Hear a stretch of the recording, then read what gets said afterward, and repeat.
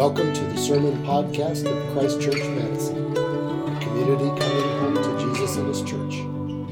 For more information about us, visit christchurchmadison.com. My name is Scott. I'm the pastor at this church, and we're going to be hanging out in our passage in Isaiah this morning. Amazing passage in Isaiah 65. Would you pray with me as we dive in? Oh, Lord, John the Baptist says, not one thing can be given to you unless it's given from heaven. And Lord, we ask you for the gift of your word. We know it's alive. We know it can slice through flesh and bone and ideas and 2020 right to our core. And we ask for that this morning. We ask it in Jesus' name. And all God's people said, amen.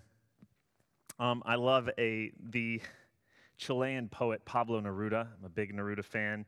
And one of his most famous poems is a poem called Walking Around, which is this very depressing, kind of existential and also humorous poem about just the exhaustion and the weariness of life. And let me read you an excerpt from Walking Around. It so happens I am tired of being a man. It so happens that I walk into tailor shops and cinemas, withered, impenetrable. The smell of barbershops makes me break down and sob. The only thing I want is to see no more stores, no gardens, no more goods, no spectacles, no elevators. It so happens I'm tired of my feet and my nails and my hair and my shadow. It so happens I am tired of being a man. I don't want to go on being a root in the dark, insecure, stretched out, shivering with sleep.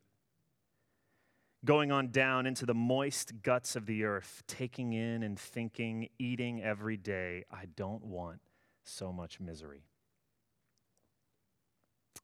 Now, my hunch is most of you haven't recently gone to get a haircut and broken down sobbing just because you smelled the smell of like sports clips or whatever. But this poem hasn't connected with millions of people throughout history. This is a famous poem, especially in South America, for no reason.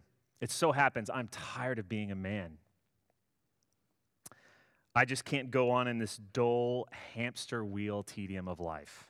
Those words, withered, impenetrable, insecure, stretched out, shivering with sleep. You might use different words, but I wonder if that hits you somewhere. And as much as we might want to dismiss Pablo Neruda as just this crazy poet who is really morose and melancholy, we can't dismiss it too easily because one of the wisest people in history wrote something extremely similar at the center of the Bible. And that is the writer of the book of Ecclesiastes. I'm going to turn to Ecclesiastes 1. I do encourage you to get your Bible, and if you have one, you can flip there with me. If not, it's totally okay. You can just listen. But this is from Ecclesiastes chapter 1, and I want you to hear how Ecclesiastes and Neruda actually sing in harmony here. Vanity of vanities, all is vanity. What does man gain by all the toil at which he toils under the sun? A generation goes, a generation comes, but the earth remains forever. All streams run to the sea, but the sea is not full. To the place where the streams flow, there they flow again. All things are full of weariness, and a man cannot utter it. The eye is not satisfied with seeing, the ear is not satisfied with hearing. What has been is what will be. What has been done is what will be done, and there is nothing new under the sun. Is there a thing of which it can be said, see, look, this is new? No, it's already been in ages before us.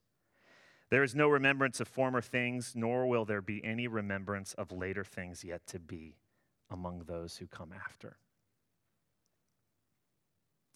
Neruda says, I'm tired of being a man. And the preacher in Ecclesiastes says, all things are full of weariness, and a man cannot utter it. If you're new to the Bible, the book of Ecclesiastes is a part of the wisdom literature of Scripture that offers us this beautiful, piercing, divinely inspired skepticism about life. And far from being just like the Eeyore of Scripture, which sometimes it feels like, it's like, wah, wah, you're at the Ecclesiastes. It's actually really precious, and I love that it's in Scripture because it puts words to emotions and experiences that we all feel. Herman Melville, the guy who wrote Moby Dick, who wasn't necessarily a practicing Christian, said it was the truest of all books. And at the center of Ecclesiastes is this claim that this writer is saying that all life is vanity, and that Hebrew word means something like wind. It's like, whew, all life is just, whew. And there are two main reasons he comes to this conclusion, where he's getting this weariness. He's tapping into that Neruda experience. First is, everything's the same. Or as he would say it, there's nothing new under the sun. That comes up over and over again in that book. All of history on a cosmic, historical scale is like Groundhog Day. Nothing new ever happens. It's all been done before. In our home groups, we've been studying the book of Daniel, and my wife and I have been able to hop in many of your home groups and study it with you. And if you're in one of our small groups, we've been in these chapters that are crazy prophetic visions, but they're about the rise and fall of kingdoms and new crazy dictators coming up and all kinds of stuff. And we're reading this bizarre literature from thousands of years ago, but what has come up again and again in our home groups is, man, I kind of relate to this. This feels a little bit like right now. And I know I'm not the only one who said that because I've heard all of us dialogue about this. Like, wow. I feel like the same thing is happening in 2020. That's just us experiencing there's nothing new under the sun on a historical level. What has been is what will be.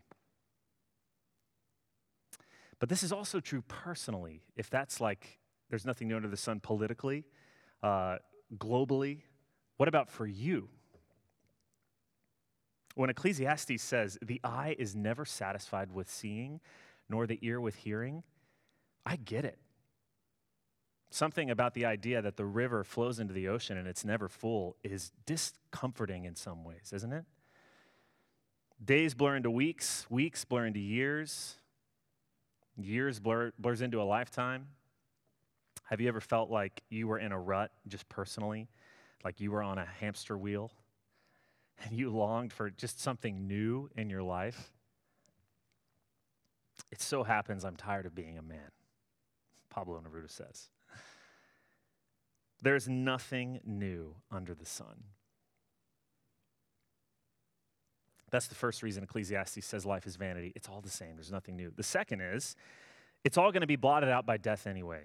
And we didn't read a lot about this, but as you read on in the book, this is a huge theme. Sure, you can work hard, you can make money, you can create things, but you're going to die one day, and you're going to lose it all. There are so many parts of Ecclesiastes that talk about how you can build a huge business or have all this money or plant all these trees, but you're not going to enjoy it. Somebody else is going to come along and take it. Sure, wisdom, pleasure, family, work, knowledge, the book goes through all of them. They're all great, but they're impermanent. They slip through your fingers. Sure, you can fight for justice, Ecclesiastes says, but death has a way of being impartial. It can steal the good, doesn't come on the wicked. He's grappling with this in the book. So it's all been done before, and it's all going away, so what is the point? Ecclesiastes, fascinatingly, does not really answer its own skeptical questions. And this is for another sermon and a bunny trail, but I love that. The Bible sometimes, if you're new to the Bible, asks harder questions than we do. The Bible sometimes is more honest than we are. What about us? How do we deal with that emotion? For our part, when we come up against the vanity of life, I think we respond in two ways, and I wonder if you can identify yourself in one of these camps. First, we just keep on searching for the new thing under the sun. We scramble for the thing that will fix us and kind of like solve it. You have a massive midlife crisis, right? You buy a new red Corvette. You think that's going to solve it. You start yoga, even though you hate yoga, but you're like, maybe this will help. And meditation, whatever it is, you flip through Magnolia Journal and figure out the new recipe or the new thing that you need in order to fix your life. Maybe that's you. The midlife crisis option, whatever part of life you're in. The second is we give in and we become fatalistic. This is the same ditch in dealing with this. We admit to ourselves that life is pointless. The world's never going to change. We're never going to change. And so you basically grab your sweatpants and a pint of ice cream and you're like, just let the river run into the sea. It's never going to change anyway. Or you walk around like Pablo Neruda and you write really morose poetry. That's another option. It's a good option. All right. Super downer intro to an Advent 3 sermon, I know. Depressing things to contemplate in the Christmas season, but we have to confront this truth of our existence. We have to hear Ecclesiastes speak. This is why it's good to have some morose poetry in your life, because you get somebody to put words to something that maybe you're not often paying attention to, that you also feel. For thousands of years, this was life, this never-ending cycle of the feeling of the weariness of a hamster wheel and everything fading to black, until God called the prophet Isaiah to start whispering something into the world. Isaiah chapter 42, verse 9. Behold, the former things have come to pass, and new things I now declare. Before they spring forth, I tell you of them. Chapter 43, verse 19. Behold, I am doing a new thing. Now it springs forth. Do you not perceive it? Chapter 48, verse 6. You have heard, and now see all of this. And will you not declare it? From this time forth, I announce to you new things, hidden things that you have not known before. And all this brings us to our beautiful reading from Isaiah chapter 65. You see the progression over the whole book of Isaiah in these words of newness. Our passage begins, for behold, and they're always come with a behold. Hey, listen, look, behold, I create new heavens and a new earth. Set against the backdrop of Ecclesiastes, and I might add Pablo Neruda, do you hear how revolutionary and explosive those statements are? That word new is not a throwaway word in the book of Isaiah. They're load-bearing words, that word new. That comes with precious biblical cargo, that word new. Ecclesiastes says in chapter 1, remember, is there anyone who can say, look, here's a new thing? And Ecclesiastes is like, no. But Isaiah seems to respond, yes, there is. God can say that. He is saying that, and he is doing something new.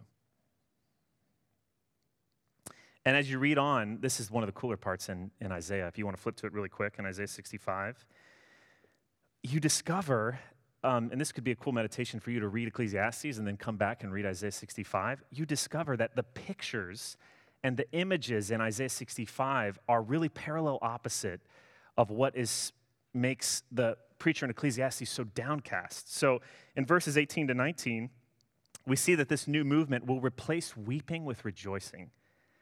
You see that big theme in verses 18 to 19. In verse 20, we see, in kind of the answer to death, untimely death, that long life and enjoyment will replace untimely death and the cruelty of death, whether it's for an infant or a young man or woman. We also see, when it talks about the accursed of the wicked, that justice will replace injustice, that there will be a reckoning in this new movement. And then in verses 21 to 23, you see the exact opposite of what bummed out the Ecclesiastes guys so much, in that you work so hard and you never get to enjoy anything you work for. Well, look at verses 21 to 23. They shall not build and another inhabit. They shall not plant and another eat. For like the days of a tree shall the days of my people be, and my chosen shall long enjoy the work of their hands. It even says in verse 23, they shall not labor in what? Vain. Don't think that's there on coincidence. It's amazing.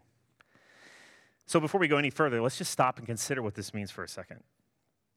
First of all, on a political, if you've been reading Daniel and that's bummed you out, the world is just like this.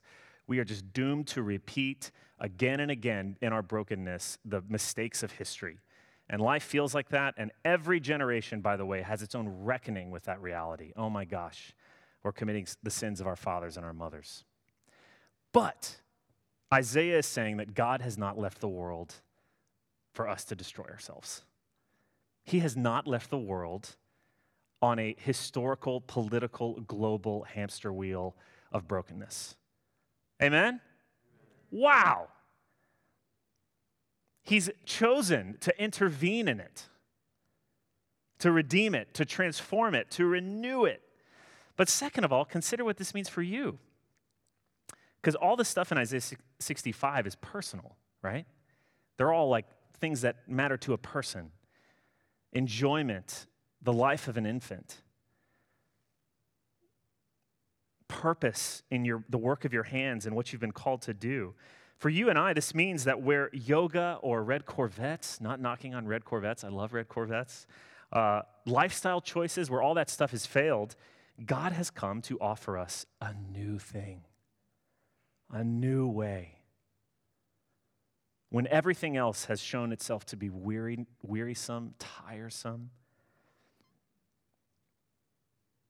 it's almost like Ecclesiastes asks the question and points out that there's nothing new, and then just hangs that curveball for Isaiah to just come up and just obliterate into a home run out of the park. That was a baseball analogy for those of you who don't know baseball. Hung curveballs are easy to hit. God offers a way off the hamster wheel. Okay, so what is the new thing? That's what you should be asking. That's what I was asking as I was thinking about this. Like, how does this ever take on anything substantial, or is it just Isaiah blowing kind of religious smoke here? Isaiah, all those passages in Isaiah, even Isaiah 65, were preparing the people ahead of time for this new thing so that when it happened, they would be ready for it. They would be able to say, oh, this is the new thing. Before it springs forth, I tell it to you. I just love that. And all of that prophetic energy, you know where I'm going with this. All of that longing points to this single event 2,000 years ago when the new thing happened. What Isaiah said came to life. There was a star, unlike any in history, that even crazy, wise astrological dudes in the East saw and were like, that's a new star. That led to a child that was unlike any in history, to a birth unlike any in history. And the child was unlike any in history because this was God become human. This was God intervening to do his new thing. And then the child grew up and lived a life unlike any in history. His teaching, his authority, his power, his compassion, his forgiveness, his love, utterly new. And then his death was unlike any in history. He died on a cross like many under the Roman Empire did, but the Bible's really clear. Something more was happening in this death that was a new thing. And that was that God was entering into all of the weariness and the death and the vanity and the brokenness of our existence and taking it on himself completely so that you and I could be liberated from it completely. Nothing is a worse hamster wheel than the cycle of sin and the cycle of death. If there's any cycle that you want to get out of, it's that. And if there's any cycle you can't get out of, it's that. And Jesus dies on the cross to liberate you from that. And then his resurrection was unlike any in history. Lazarus, Jesus raised from the dead, but he wasn't resurrected in the way that Jesus was. When Jesus rose from the tomb, that's him kicking open the door of the new way forever. So that not only can we be liberated from sin and death, but we can walk in this new way of life. And Christians have said for a long time when people are baptized that you might walk in what of life? newness of life. Jesus is the new thing under the sun. Jesus is the new thing under the sun. Is there anyone who can say, look, this thing is new? No. Except Isaiah comes on and says, oh, yes, there is one thing that's new under the sun, and that is the Lord Jesus. Hallelujah. He and only He is the gateway to the new. For the whole world, for America, for the globe, and also for you today, this morning. And I love that we're reading this in Advent because the new movement of Jesus is tied to His comings, which is what Advent is all about. The new thing begins in His incarnation, in His first coming. That's when it starts, the star to the child, to the life that would flourish into a church and a new people in a new way. And on Jesus' second coming, He will complete it.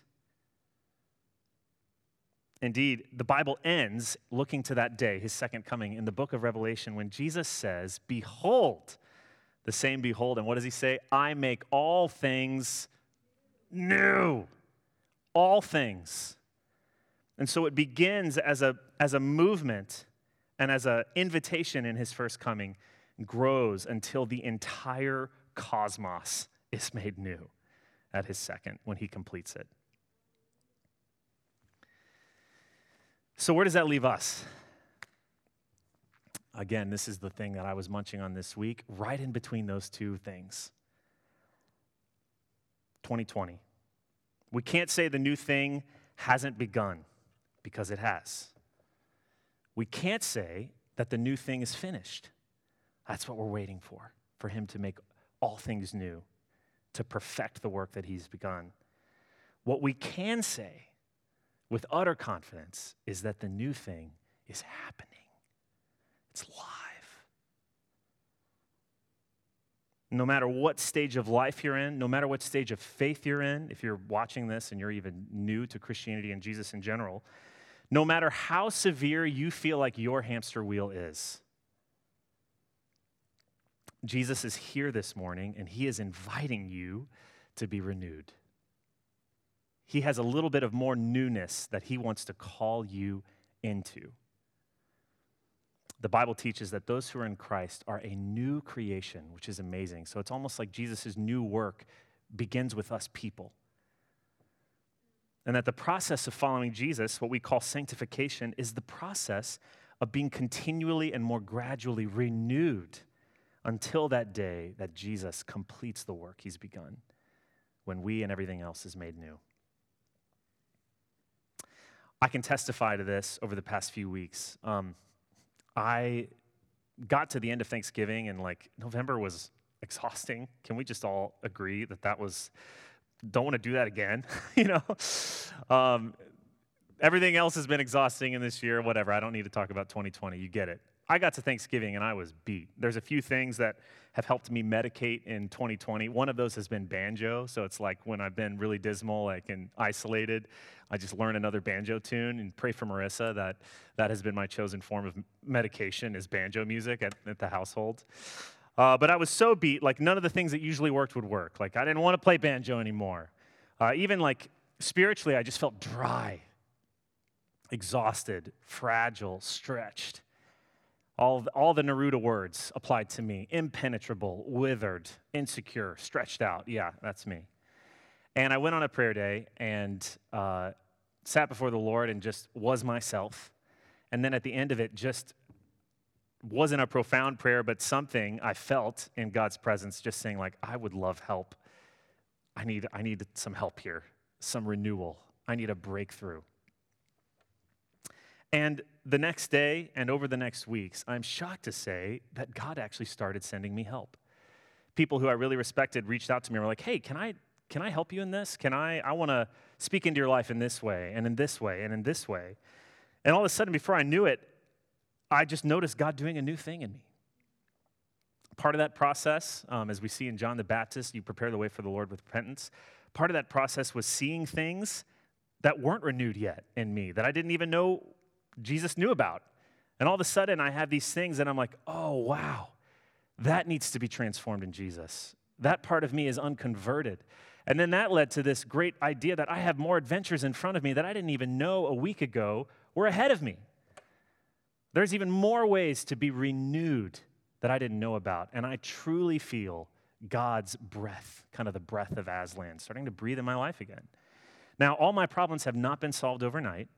There were no fireworks, right? Everything hasn't utterly been fixed. There's a lot that I'm still processing, but I do believe it's been a miracle, an everyday miracle that God offers every one of you.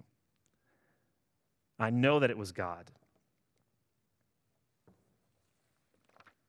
So I want to finish and go back to the two ways that we deal with the cycle of weariness that we feel in our life that we talked about before. First of all, some of you don't believe in new things. I've been let down too much. I have let myself down too much. I don't buy it anymore. You can go sell that somewhere else. Thank you very much, Isaiah. I've seen the world just be too messed up. I don't think there's anything that can be new. You stop at Ecclesiastes. Here's the challenge for you this morning. Take God up on it. I think the greatest application would be for you to find some quiet time in prayer and to make the brave and bold prayer of, God, can you actually do something new in my life? I am open to it. And that's brave because one of the ways that God leads us into newness is through repentance. So God might show you, oh, I totally want to renew you like he did me, but I need you to consider this first. I need you to repent of this first. I need you to acknowledge that there's some death and some oldness that you're carrying around that I want you to detach from. Take God up on it. Some of you are continually searching for the new thing under the sun. Always. You grab one, you kind of suck it dry, and then it leaves you, and so you go to a new one. Boom, boom, boom.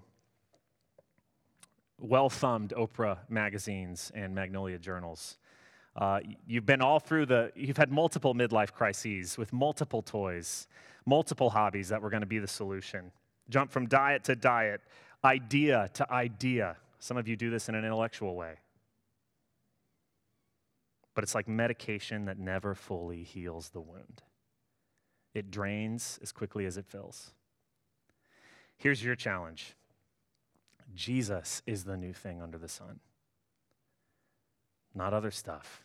Jesus is the new thing under the sun. He is the only one. All of that other stuff, listen, I love hobbies. I don't think banjo is evil. God has given me the gift of banjo. But all of those things set apart and separated from and pursued as the new thing, aside from Jesus, are vanity. Don't think you're wiser or more developed than the preacher of Ecclesiastes. You're not. It's vain.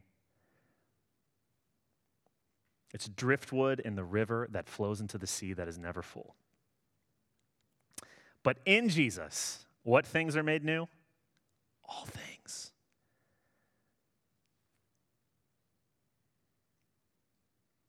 So for you, that might look like in prayer, Lord Jesus, I have an appetite for so much in the world right now. There's so much that I want.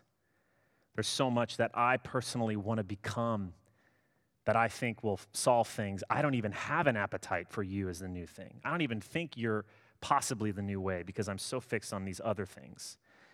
Lord Jesus, help my appetite increase for you. Help me to see that you are the new thing.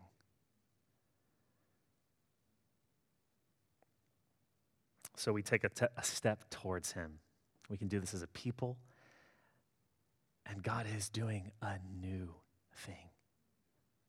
Jesus is the new thing under the sun. Will you pray with me? Lord Jesus, we thank you for Advent.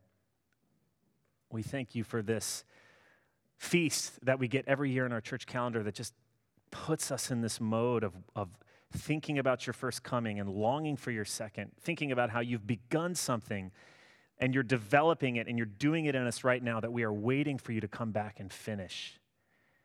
And God, I pray that you would minister that word new to us as a congregation, to everyone who's watching right now. Lord, I pray that we would be able to take steps towards you in prayer this week. And Lord, I pray that you would meet us.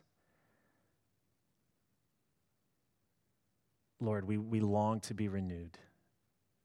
We want to be a part of this new thing in Jesus that you are doing. And we pray all of this in his name. Amen.